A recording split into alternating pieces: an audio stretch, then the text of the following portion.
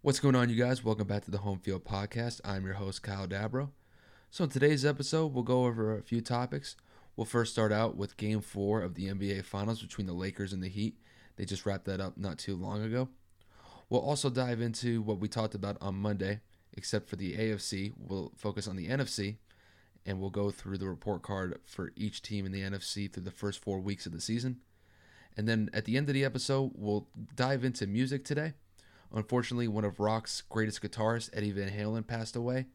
And then we'll dive into one of the worst top 10 lists I have ever seen. It's in regards to the top 10 music acts coming out of California. So let's get into it, you guys.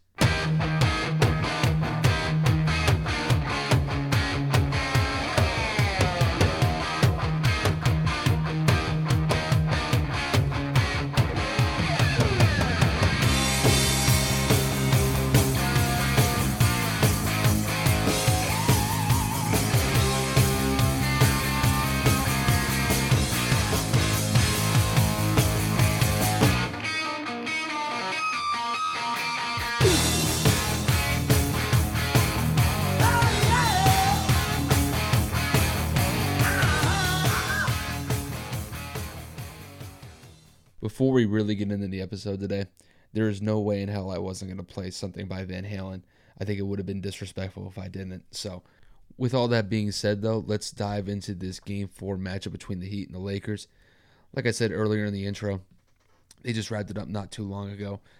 And from Game 4, the Lakers beat the Heat 102-96. So now the Lakers hold a 3-1 series lead, and they are one game away from winning the NBA Finals. So, just to kind of recap this game was super defensive. And both teams were, I wouldn't say struggling to hit their shots. It's just the defenses on both sides were playing pretty well. I thought a lot of the shots that were made were mostly contested, and they were difficult shots to hit. So I have to give credit to both of the coaches. Both coaches had a good defensive game plan coming in, and it showed throughout the entirety of the game. So really, I thought in the first half, once again, the Lakers struggled with turnovers again, especially LeBron. I think through the first half, LeBron only had 8 points and he had 5 turnovers. And if you're the Heat, that's the best thing that you can get going forward. I mean, that's what worked in Game 3. The Lakers turned the ball over 20 times, and it ended up hurting them. And the Heat ended up winning that game by, I believe, 13 points. I believe it was like 117-102. I might have the score wrong, but I could check it later. But in this game, it was a little bit different. The Lakers weren't as turnover happy. They still had about 15 turnovers this game, but they were able to make some key shots late. And really, I thought at the end, some different players for the Lakers made some key shots. I thought KCP was really big throughout the entirety of the game, especially in the first quarter and at the end of the game. And then Rondo, even though that he struggled from the field, I think he only had 2 points from the field. He was huge on the offensive rebound side of the ball, and he was a great distributor like he's been throughout the entirety of his career. So if you're the Lakers, it's definitely nice to see these role players step up in big moments. And it wasn't just KCP and Rondo that came up with huge moments in the game. There were some shots that Kuzma hit throughout the course of the game that were big.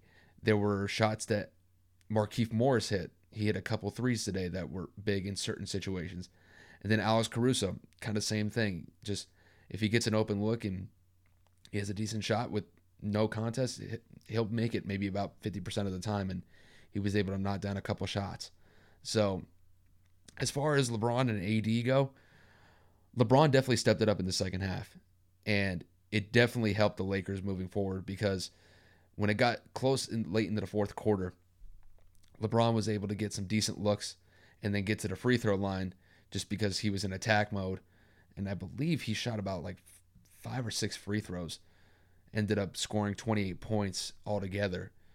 And then AD, he did play better in this game than he did in Game 3 and ended up essentially hitting the game icing shot, hit a three-pointer with about 35 seconds left, and that gave the Lakers a 9-point lead, and then at that point the game was pretty much over. So I thought the one thing that the Heat did well against the Lakers is they still have Anthony Davis struggling in certain situations just because that they're putting a lot of attention on him, whether it's just switches that they get on him to get a favorable matchup on him, or if they're just trapping him. Whatever Eric Spoelstra has drawn up on the defensive end against Anthony Davis, it has worked the last 2 games. But in this game, Anthony Davis was able to make some clutch shots at the end that proved to be the difference maker. So I think if you're looking at this from the Heat definitely had an opportunity to win this game. There were multiple points where if they just get a couple stops on the defensive end, and then if either Jimmy Butler or Tyler Hero get open looks, this could be a completely different game. And I think there was a point where Jimmy Butler was really hot in the first half, but he missed like the first 4 or 5 shots to start the third quarter. And it seemed like he wasn't in rhythm the second half. It really wasn't until late into the fourth quarter where he really started making an impact. And to be honest with you, the player that really kind of kept them in it was Tyler Hero. Tyler Hero, with his ability to get some good shots off, and even despite the fact that like some of them were fadeaways, some of them were high. I remember he had one shot where it was just a crazy floater that he shot over LeBron, I believe. Just for a 20-year-old to keep knocking down these shots, he scored 21 points, made a huge impact for the team. And not only did he make some shots, Duncan Robinson also made some shots. Bam Adebayo came back. This is his first game back since re-aggravating that shoulder earlier in the series. So I think really the one person that could have made a little bit more of a difference was probably Jimmy Butler in the second half. I mean, he scored 22 points, but after the first half, he was already around 15 points. He just didn't really make that much of an impact in the second half of the game. It just seemed like he was out of rhythm, like I was saying earlier, and it just didn't seem like he had to go out and get 40 points like he did in Game 3. I think he was expecting a little bit more from his teammates, but I mean, his teammates were there. It's just Jimmy just missed some shots in the second half. So with that being said, that series is 3-1, and I believe they have an extra day of rest, so I think they're playing on Friday. I don't think they're playing on Thursday. If I have to, let me look it up real quick. I want to say that they're playing on Friday. Yes, they are playing on Friday. So Game 5 will be on Friday at 9 o'clock. And if I had to say going into this game, I think the Heat have nothing to lose at this point. They have to go balls to the wall when it comes to intensity. And it wouldn't surprise me if Jimmy Butler goes for another 30, 35-point game. I think what he'll do is kind of similar to what he did in Game 3. He is definitely going to be aggressive. He's going to drive into the lane, and he's going to try to get to the free throw line. It's one thing about his style kind of reminds me of James Harden in a way. Just when he drives to the basket, he is looking for contact. It's just that I like Jimmy Butler a little bit more than James Harden because I just think James Harden is kind of, I don't know. I don't like the way that James Harden's play. I think James Harden's style is kind of soft, but that's just me. But with Jimmy is aggressive pretty much most of the time, even despite the fact that he didn't get super aggressive in the second half of Game 4. He's always really been in attack mode this series, and it serves the Heat well when he is aggressive and gets to the line. And not only that, if he's able to drive into the lane, he can be able to kick it out to Jay Crowder, kick it out to Duncan Robinson, Tyler Hero. And if those guys get open looks, they have the ability to knock them down. So I think if Jimmy Butler remains aggressive like he was in Game 3 and they show good defensive intensity, I think that they'll do fine in Game 5.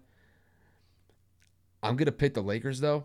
I think the Lakers are going to be in a situation where they probably want to wrap this series up as quick as they can, and I think it wouldn't surprise me if LeBron really goes into attack mode if the game is close. Even if they're down going into like the fourth quarter of Game 5, depending on how much they're down, I think they're going to go for broke and they're going to try to get this done. I mean, if the game's out of reach, then they'll probably just play it for Game 6. But I think if they could wrap this series up in 5, like they have the other playoff series throughout this playoff run that they've been in, they should definitely go for it. So it's going to definitely be a close game. I don't know if it's going to be a high-scoring game. I think it's going to kind of be similar to what Game 4 was. It's going to be a defensive battle. It's going to be tough to score points in Game 5. So it wouldn't surprise me if the team that ends up winning barely hits 100 points or barely scratches 100 points. So it'll be a tough game to watch, but I'm going to say the Lakers get this in Game 5, and then they win the NBA Finals. So we might talk about that a little bit later in the week if I decide to drop another episode. So, but we'll see what happens. So moving forward, we're going to focus on the topic that we talked about on Monday.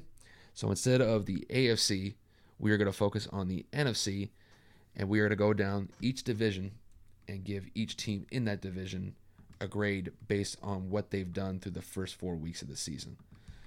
So we'll first start with the worst division in the NFC, and it is the NFC East. So, I mean, if it were up to me, I would just give the whole division an F. I mean, it's that bad. The Eagles are currently the number one team in the NFC East at 1-2-1. And the team has been shaky, to say the least. The team has been inconsistent. Carson Wentz has been shaky. He's missing some easy throws. Now, they did get their first win of the season last week against the 49ers. The 49ers almost got a Hail Mary at the end of the game, but I believe one of the corners, I forget the guy's name, knocked it down, and he was able to secure a win for the Eagles against the 49ers. But outside of that, the Eagles have just been struggling. Their first game of the season, they lost to Washington. Got beat down pretty good against the Rams in week 2, and then they tied against Joe Burrow and the Bengals in week 3. So as it is right now, they are 1-2-1. Moving forward, I don't know really what to expect from this team, let alone the whole division. So I think at this point, just it's not going to get any easier. I mean, they play the Ravens. They're probably going to lose that game. They'll probably beat the Giants because the Giants are just an absolute dumpster fire. We'll get to them in a second. Then they play the Cowboys after that. Then they play the Giants again. So other than the Ravens game that they played, I think they'll be okay. The Steelers game is going to be a tough one. The Giants game, they should win. The Cowboys, they should win. And then they play the Giants again in middle of November. So they should win that game. But these first 2 games are going to be these 2 games that they have upcoming between the Steelers and the Ravens. Those are going to be tough games. So it wouldn't surprise me if they end up dropping 2 games in a row after beating the 49ers last week. So if I had to give them a grade, I'm just going to give them a D. I'm not giving them an F because they're technically in first place, even though that this whole division is just garbage. So we'll move on to the next team. We'll move on to the Cowboys. So the Cowboys are currently 1-3. And I'll say this. For a 1-3 team, they're lucky to have a quarterback like Dak Prescott. I mean, Dak has played pretty consistent so far this season. He has thrown a couple interceptions. And in that Seattle game in particular, he's thrown them at inopportune times. I remember that one series that he was playing against Seattle. He ended up throwing an interception with about a minute and a half left in the first half, and then Seattle was able to convert that into a touchdown before halftime.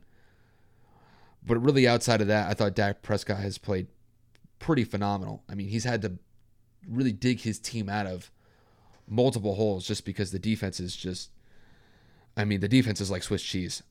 I mean, they've given up 146 points in 4 games. And it's surprising to say the least. Now, you could say that, well, they're going up against decent offenses. They've gone up against the Rams, the Falcons, the Seahawks, and the Browns. I can understand giving up 38 points to the Seahawks because the Seahawks are arguably the best team in football. I mean, you can make a case for them. I don't know if they're the number one favorite, the number one team per se, but you could definitely make a case for them. But to give up 49 to the Browns, the week after you just gave up 38 to Seattle is unacceptable. And I mean, Dak had to dig them out, and Dak ended up throwing for 500 yards in trying to lead a comeback against the Browns. Didn't prove to be enough. And also, with the defense giving up so many points, it takes Zeke out of the run game. The defense is really the issue here because they just can't get into a rhythm with Ezekiel Elliott running the ball. Because if the offense isn't producing points, the defense is sure as hell giving them up after the offense doesn't score. So the main thing that they're going to have to focus on is fixing this defense, because until that's fixed, they're not going anywhere. It doesn't matter how many yards Dak throws for. It doesn't matter how many touchdowns Dak throws for. None of that matters until that defense gets fixed. So if I have to give them a grade, I'm going to give them a D. They're lucky they're not getting an F, but I'll give them a D for right now. And I mean, they have a couple decent games coming up, but with that defense, I mean, they could lose all of them because of that defense. So moving on, we'll go on to Washington. They currently have the same record as the Cowboys. Now with this team, I'm going to be honest with you, this team doesn't really shock me with where they're at. They're 1-3. They have Dwayne Haskins, and I know this is Ron Rivera's first season coaching with the Washington football team.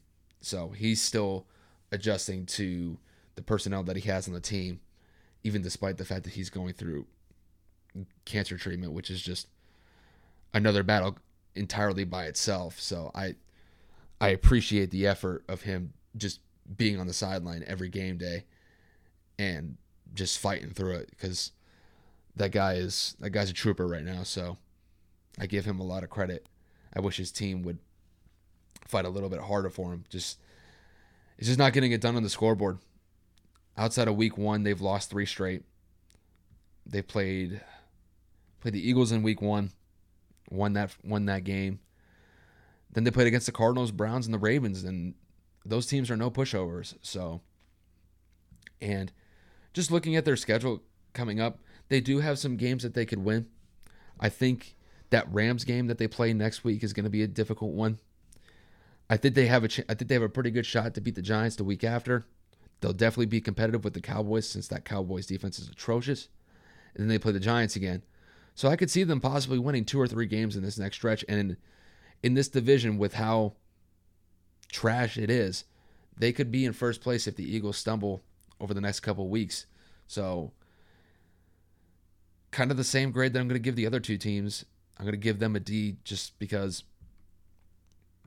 they're 1-3 to start the season and just not doing much to impress me. So, and then we move on to, I said the other day that the Jets were the worst team in football. I should have said arguably, because when I look at what the Giants have done, they are the worst team in football. They're 0-4, and I understand that Saquon Barkley is out for the season, and I understand that he is a large focal point to that offense. But they've played 4 games, and they've scored 47 points as an offense. Just to kind of put things into perspective, Washington has 79, and the other lowest scoring team in the NFL is the Jets, and I believe they had 65. The Giants have 47 points in 4 games. They're averaging, off the top of my head, if my math is right, they're averaging 12 points a game on the offensive side of the ball. That is atrocious. I mean, it wouldn't surprise me if this team loses every game. It really wouldn't. Because on the offensive side of the ball, they're just not getting it done. Daniel Jones, I'll say this with Daniel Jones. Whenever there's a key situation in a game, he is likely to throw an interception or cause a turnover. And it doesn't help when his offensive line isn't helping him, because half of the game he's just running for his life, trying not to get sacked. And I do kind of feel bad for Jones in a sense, just because his offensive line is just not helping him out. So he's pretty much just running out of the pocket just to evade some sort of pass rush. And I mean, defensively, they played okay. Defensively, that's probably the best thing I could say about this team. Outside of giving 36 points to the 49ers, which giving up 36 points against the 49ers with a bunch of backups in is unacceptable. But they played competitive against the Rams last week. I thought they were competitive against the Bears. And they held the Steelers to 26 points. So the defensive side of the ball, you could say, okay, they're making an effort. But that offensive side of the ball is just not getting it done. And I don't really expect it to moving forward. So they have the Cowboys coming up next. They have Washington after that. Then they have the Eagles. Then they play the Bucs. I'll say this. I'll give them a shot, but I think they're going to lose all 4 games. They're definitely losing that game to the Bucs. They're probably going to lose to the Eagles. The only team I could see them beating is probably Washington, because I think the Cowboys' offense is going to be too much for the Giants' defense, and I just don't think the Giants are going to score enough points to keep up with the Cowboys. So I think if we end up doing another report card 4 weeks from now, I think they're going to be probably either 0-8 or 1-7. The grade is pretty easy on this one. I'm giving them an F, and it's going to take a lot for them to really turn this around, and I just don't think it's going to happen this year. So we'll move on to the NFC West. Now, this is probably the best division in football. It's kind of a flip of the coin here. So we'll start with the Seahawks. They are a perfect 4-0 to start the season. And, I mean, what else could I say about Russell Wilson? Russell Wilson has been absolutely dominating to start the season. They've looked spectacular on the offensive side of the ball, even despite the fact that they had no preseason. They've scored 38, 35, 38, and 31 points in the first 4 games of the season. I don't have the stat off the top of my head, but I would, if I had to say, just based off the point totals, they are probably the number 1 offense. They're averaging probably close to 35 points a game, if not higher. The only thing that I will say about the Seahawks, though, is their defense needs to get a little bit better. They're giving up way too many points. They gave up 25 in the first week. They gave up 30, 31, and then 23 after that. They gave up 23 to the Dolphins last week. The Dolphins are not that good of a team. So they're going to have to definitely work on that defensive side of the ball, because Russell Wilson can only keep this up for so long. It's going to get to a point where opposing defenses are definitely going to try to disrupt Russell Wilson in some sort of way. And that defense is going to have to stand up if Russell Wilson doesn't have a day where he's throwing for 300-plus yards and 3 touchdowns. Outside of that, I think the team's looking fairly good. The offense is looking solid. Tyler Lockett's had a good start. Same with DK Metcalf. I think if they run the ball a little bit more with Chris Carson, I think that'll be good. It'll at least create some balance with that team. But you can make a case that this is the best team in the NFC. I'm not going to go that far to say that they are. I understand that you can make the case. I'm not of that mindset, but I know some people who would. But as far as their grade is concerned, I'm going to give them an A. They are looking good so far, and as long as they continue this, they should be at the top of the NFC when all said is done by the end of the season. We'll move on to the Rams. They are currently 3-1, and I'm going to be honest with you. I was actually surprised at how well the Rams have started this season. It seemed like last year that some people were maybe starting to figure out Sean McVay a little bit. However, he has completely flipped it this year, and they've started out on a pretty good roll. Beat the Cowboys in week 1, beat the Eagles in week 2, lost a really close game against the Bills. The Rams had a hell of a comeback in that game, and then Josh Allen was able to lead the Bills down the field for a late scoring touchdown to win them a game. But the Rams could honestly be 4-0 at this point.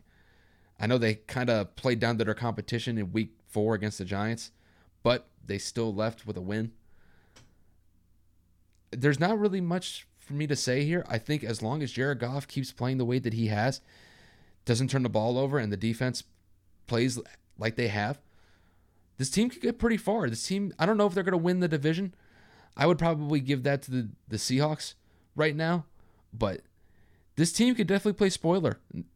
for the Seahawks moving forward if the Seahawks end up winning the division. So I'll just say this. The Rams definitely have a shot to win this division, but we'll see how things go. They have a good matchup against Washington next week. They got the 49ers after that. They got the Bears and then the Dolphins. So they could honestly win all of these games. I do think that 49ers game is going to be tough just because it's a divisional game. But I could see a scenario where they win all four. And they would be 7-1 at that point in the season. So things are looking good for the Rams. If I have to give them a grade, I'm going to give them an A-. And they've been quite a shot to me. So A- for them is pretty solid. We'll move on to the Cardinals next. They're 2-2. The first 2 weeks, they looked amazing. They looked amazing. Kyler Murray had a hell of a start, and he immediately started locking in with DeAndre Hopkins. At this point, it would probably be an understatement to say that DeAndre Hopkins is Kyler Murray's number one option. And the chemistry seems to be working so far. So the offense has been clicking so far. The defense has been okay. They usually give up somewhere in between about 20-25 points. But the last 2 weeks they have dropped games against the Lions and the Panthers. And with that Panthers loss, I wasn't surprised that they lost that game just because I thought Teddy Bridgewater was actually going to have a good performance. And he ended up having that. But that Lions loss at home, that one was quite a shocker. I was not thinking that the Lions were going to walk into Arizona and come out of there with a win. So I think if this team won that Lions game, they'd be 3-1. I'd probably give them a B+ if they were 3-1. But since they're 2-2 and they've been kind of slacking off the last 2 weeks, I'm going to give them a B-. I think this team is still growing. I think Kyler Murray is still developing, but there are definitely signs that this team is moving in the right direction. And they have some decent matchups coming up in the next 2 weeks. They play the Jets and the Cowboys, and they should be able to win those games as long as Kyler Murray doesn't turn the ball over. So I'll give them a B- for now. And then the 49ers, to kind of wrap up the NFC West, I'm going to be a little bit lenient with the 49ers just because they've had so many injuries. But even with those injuries, they've beat the brakes off the Giants in week 3. And then they were competitive against the Eagles. The Eagles had nothing to lose in that game because if they lost that game, they would have been 0-4. And the 49ers were in striking distance. They had a Hail Mary, ended up getting knocked down at the end of the game. So they were competitive that entire game, just couldn't win. So I think really once this team gets back to full strength, they'll definitely be a team to consider moving forward. I just don't know how quick they're going to get all of their players back from injury. Some of them they're not going to get back, but if they can at least shore up the offensive side of the ball, I think they'll be okay. I mean, they play the Dolphins next week. They should be able to win that. And then they got 2 tough matchups next. After that, they got the Rams, the Patriots, and then the Seahawks. And that's 3 tough matchups. And then they play the Packers and the Saints. So the 49ers are definitely going to have their work cut out for them in the next couple of weeks. So if I'm going to give them a grade, I'll give them a C+, just because they're 2-2. And with all the injuries, I'll be a little bit lenient with them. I'll give them a C+. I mean, it's a lot better than anybody from the NFC East. So the lowest grade that I gave to the NFC West was a lot higher than any grades I gave for the NFC East. So it really goes to show how stacked that NFC West division is. That is probably the best division at this point in the league. All right, then we'll move on to the NFC North. We got the Packers and the Bears, the Vikings and the Lions in this division. So the Packers have been outstanding, to say the least. They just won their Monday night matchup against the Falcons last night. So Aaron Rodgers has been absolutely spectacular. He hasn't really turned the ball over. Aaron Jones has been solid so far. He's getting good touches. He's had a couple 100-yard games to start the season. The offense is just clicking. They scored 43 points the first game, then 42, 37, and then 30. So this team is really clicking. I think Matt LaFleur has been quite a coach for this team. I mean, they went to the NFC Championship last year. I know they lost to the 49ers in pretty embarrassing fashion. But so far this season, they've started out well, and I expect them to continue to do that. They do have the Bucs to play next week, so the Bucs will definitely be a challenge to them. If I had to say, that's really a toss-up at this point. I don't really know who I would pick yet, but that'll probably be the best game of the week for Week 5. Then they play the Texans, the Vikings, and the 49ers. They should probably win those games. So there's a very good chance that they're going to be either 7-1 or possibly even 8-0 by the halfway point of the season. So if I had to give them a grade at this point, I'm going to give them an A+. This team has been spectacular, and I think they keep playing like this, they could end up definitely at the top of the NFC and possibly getting the first round bye if they play at this level. With the Bears, they're currently 3-1. And this team has been quite a surprise to me just because I didn't expect this team to really be that big of a force moving forward. However, the first 4 games of the year, they've been solid. They beat the Lions in a divisional matchup week 1. They beat the Giants in week 2. Had a huge comeback against the Falcons where Nick Foles ended up coming in for Mitchell Trubisky. And like Foles magic again, led that comeback against the Falcons. And it might just be because the Falcons can't even hold a lead. So even that, I might have to grade that one on a curve. And then they lost a competitive game. They lost a competitive game against the Colts last week. So I'm just really surprised that this team is 3-1. I honestly thought that this team was either going to be 2-2 or 1-3 after the first 4 weeks of the season. But they've surprised me. And moving forward, they have the Bucs, they have the Panthers, the Rams, and then the Saints. So they've got some tough matchups moving forward here. So it wouldn't surprise me if they may lose all 3 or 4 games coming up. These are really good teams that they're going up against. So I think the best case scenario is they split these next 4 games coming up. At that point, they would be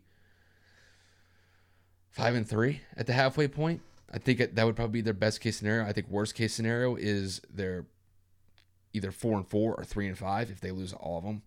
I don't think that they will, but going up against these teams, they may possibly end up 3-5 after these next 4 weeks. But looking at their grade right now, if I had to say, I'm going to give them an A-. I'm genuinely surprised by their performance so far, and I'll give it up to Nick Foles, man. Nick Foles has come up I know he lost last week, but I think if Nick Foles continues to play at a decent level for these next couple of weeks, I think they'll be okay, but we'll see how it goes despite those tough matchups coming up. We have the Vikings up next. Oh boy. With the Vikings, I don't even know where to start with them. There are some weeks where Kirk Cousins is fine, and then there's some weeks where he's god awful. There are some weeks where the defense, I thought the defense this year was going to be a lot better, and they're getting absolutely run over in every single game that they've been in. I mean, the Colts in week 2 scored the least amount of points against them, and they almost scored 30 points. The other games that they played, they've given up 31 to the... I'm sorry, they gave up... Actually, scratch that. They gave up 23 to the Texans. I was looking at that wrong. I thought the Texans scored 31. So the least amount of points that they've given up is 23 against the Texans. But the defense is an issue. Kirk Cousins has been inconsistent. I do think that Kirk Cousins is probably missing Stephon Diggs a little bit. But I think the addition of Justin Jefferson on the receiver side of the ball is going to help them moving forward. It may just be some early season hiccups with the Vikings, but they needed to get it together because they play the Seahawks this upcoming week. That is going to be difficult for them. Then they play the Falcons, the Packers, and the Lions. I think best case scenario is they go 2-2 in these next 4 games. At that point, they would be 3-5. So they'd be struggling for a playoff spot at that point, but this team really needs to get it together because these first four weeks have been an eyesore to say the least. So if I'm going to give them a grade, I'm going to give them a C-. I thought this team would be more competitive, but Kirk Cousins and the defense have been struggling to say the least. And then the Lions. Honestly, the Lions really weren't that exciting to me anyway. Matt Patricia really hasn't done anything that really give me some sort of excitement for this team. I mean, Kenny Golladay coming back a couple weeks ago against the Cardinals, I guess was something, but outside of that, this team is pretty much performing exactly how I thought they would be. Inconsistent play from either Matt Stafford or the defense, and they're 1-3. Honestly, I thought they could have been 0-4. I'm surprised that they actually won that game against the Cardinals. If they lost that game, they would have been 0-4. So, moving forward, they play the Jaguars next, the Falcons, the Colts, and the Vikings. There are some winnable games for them. I think as long as the defense is able to keep it under 20 to 25 points a game, I think they'll be okay. If Matt Stafford doesn't turn the ball over, I think they'll be fine. But I just don't really see this team going far this year. They're probably going to end up 7-9 or 6-10, somewhere around there. So if I had to give them a grade, I'm just going to give them a D. They're just not that exciting to me, and I don't really expect anything major from them this year. So then we move on to the last division in the NFC, which is the NFC South. We'll first start with the Bucs. The Bucs are currently 3-1, and they're on a 3-game winning streak. So the one thing about Tampa is I remember after week 1, there were a lot of people freaking out that the Bucs were possibly in some sort of buyer's remorse mode after Brady had a pick 6 against the Saints in week 1. The offensive chemistry just wasn't there, and the team looked out of sorts. Since then, they've won 3 straight games against the Panthers, the Broncos, and the Chargers, and Brady has looked spectacular, to say the least.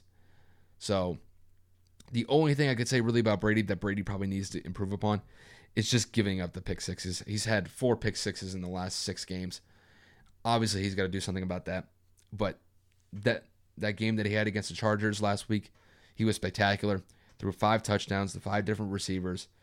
And it seems like the chemistry aspect is definitely improving with Brady and the receivers.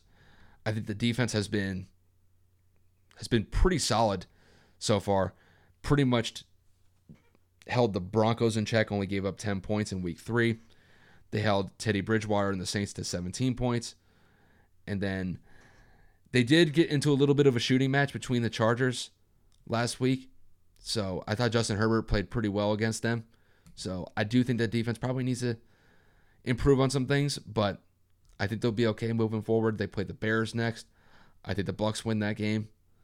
Then probably the matchup and really the test for the Bucs is going to be between them and the Packers.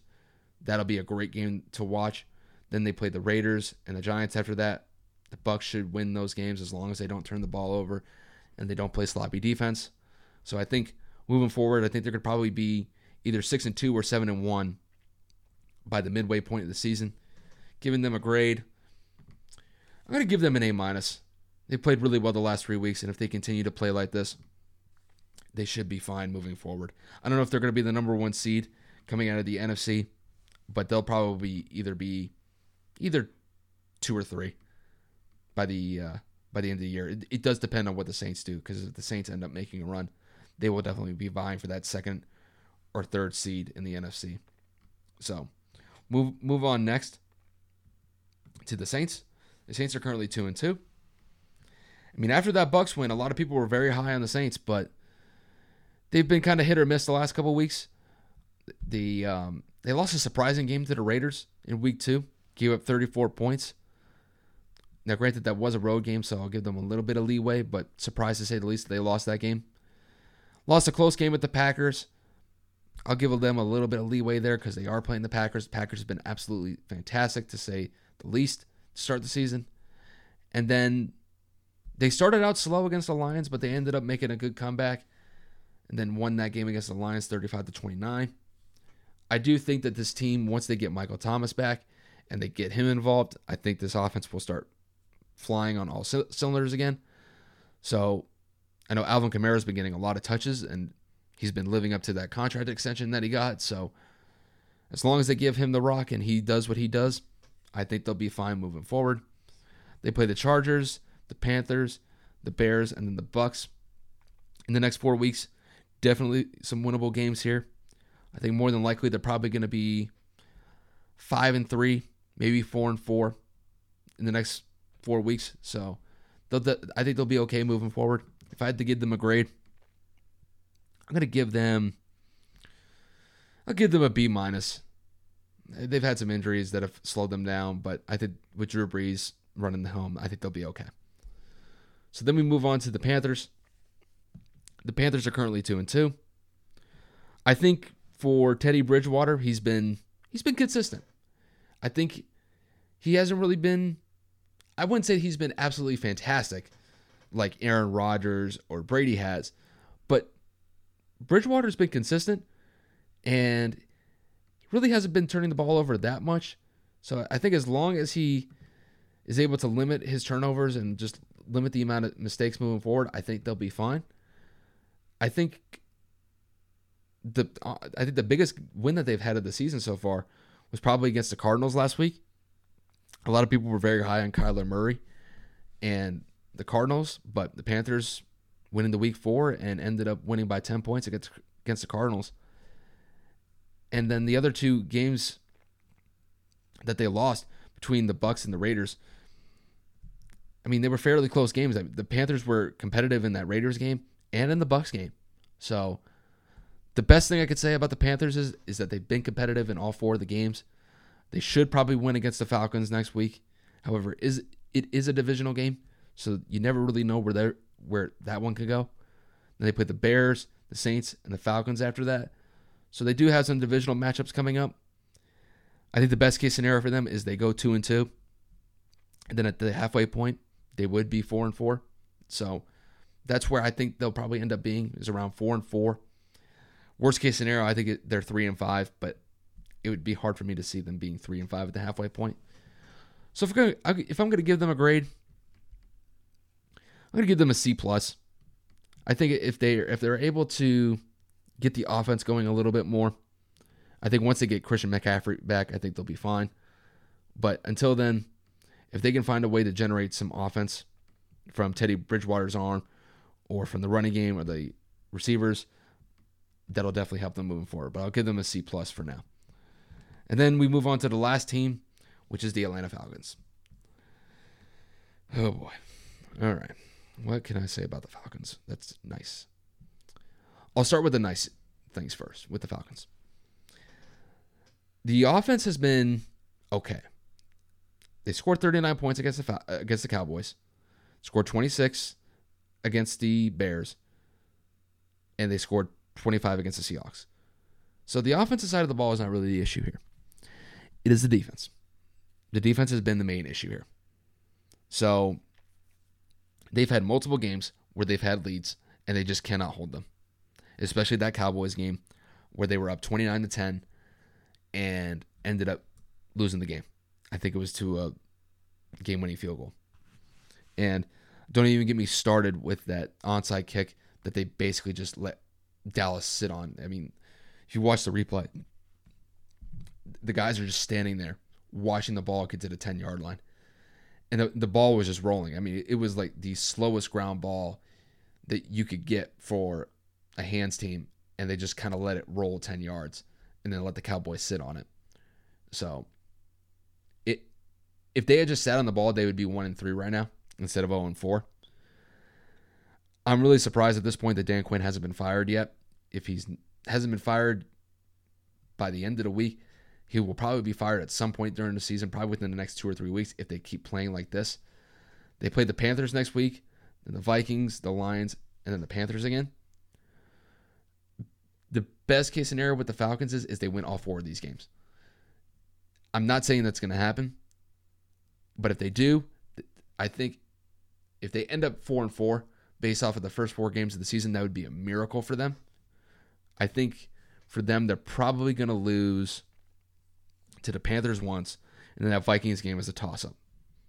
The Vikings are at home, so I'd probably give the edge to the Vikings. So, I mean, moving forward, best case scenario is obviously 4-4, but I think realistically, I think they're probably going to be more like 2-6 or 1-7. I think it really just kind of depends if these guys want to keep playing for Dan Quinn. It's just at this point, I'm really surprised that he hasn't been fired yet. I know Bill O'Brien from the Texans got fired the other day, and it would seem to me that him with Dan Quinn and then Adam Gase with the Jets are probably on the chopping block next, but we'll see how the next couple weeks go for the Falcons. If I had to give them a grade, I'm giving them an F. They're just not playing well, and I just don't really see a lot moving forward with this team. So that'll wrap up the report cards for the AFC and the NFC. I hope you guys enjoyed that. So we'll probably do another one of those maybe around the halfway point of the season. Just kind of depends. I might do like a power ranking instead. It just kind of depends on what kind of mood I'm in. So we'll move on to a little bit of pop culture here.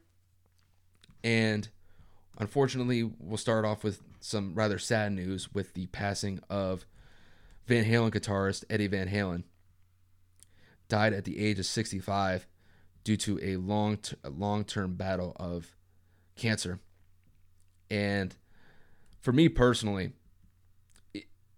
it did hit me a little bit different because Van Halen was really like the first band that I gravitated towards in rock music. I think it was really because of Eddie Van Halen, just the style in which he played the guitar. I remember like the first time I ever listened to Van Halen. It was actually, now that I remember it, I remember my brother and I remember we used to play Guitar Hero a lot. And I remember when they came out with the Van Halen version of that game, I played that nonstop. I mean, as soon as I would get home from school, I remember I would play that game for probably like 2 or 3 hours just because I loved playing that game. But it was after that where I'd understood all of the songs, and there were some songs that I liked from playing the game. I think I was just more focused on getting good scores and possibly getting like 100% on each song. But I want to say probably by my freshman or like sophomore year in high school, I just was just starstruck by Eddie Van Halen's guitar playing. And if you guys are listening, you guys can't see, but I'll end up putting this on YouTube. There is a giant Van Halen poster right next to my bed, and it's their first album. It's their debut album from 1978, and it is one of the best guitar albums in rock and roll music. And I remember I used to listen to that album on my dad's old laptop. This was back when I was living in Connecticut. And I remember there would be days where I would just sit at my dad's laptop and I would just play out that album over and over and over again because I just love that album. I remember like when I would listen to Eddie Van Halen solos, like it was kind of like those like jaw-dropping moments, like where 15 or 14-year-old me was just amazed that someone could play the guitar like that. It's just there were some points where just literally like my jaw would hit the floor, and it's just he was one of those people that really impacted me in really just in the sense of music. There have been very few people in music that have really had that type of impact on me, but with Eddie Van Halen, he definitely did, and it was definitely sad to hear the news that he passed away today. So I believe he was 65, so I know he'd been dealing with cancer for a couple of years, so it didn't come as a surprise to me, but still, when the news hit the wire that he died, I definitely took a minute to kind of like take it all in. So, but I appreciate all of the songs that he played, all of the guitar solos, all the guitar riffs, and I still play them all the time just because I love listening to the way that he played the guitar, and those songs will live on forever as far as I'm concerned. Which moves us on to our last topic. It is possibly the worst music list I have ever seen when it comes to music artists out of California. So I looked this up on Ranker. So Ranker is a website where you can look up lists, and there was a list of music artists that come out of California. So they had you could think off the top of your head, you have Kendrick Lamar, Dr. Dre, Snoop Dogg, the Beach Boys, Van Halen, the Eagles. There's a bunch of talent that comes out of California. So I look up this list, and there are some groups in here in the top 10 that I think are definitely worthy of being in the top 10, but it's ridiculous that some of these groups are left out of this list just because there are some iconic groups like the Eagles and Van Halen who are probably more the influential bands coming out of California, and they didn't even crack the top 10 in this list. So I'm pulling up the list right now. So they updated this list on July 15th, just a couple months ago. So I'll go down the list and you guys can take it from here. So number 1, they have Tupac. 2, they have the Beach Boys. 3, they have Snoop Dogg. 4, they have Metallica. 5 is Dr. Dre. 6 is Kendrick Lamar.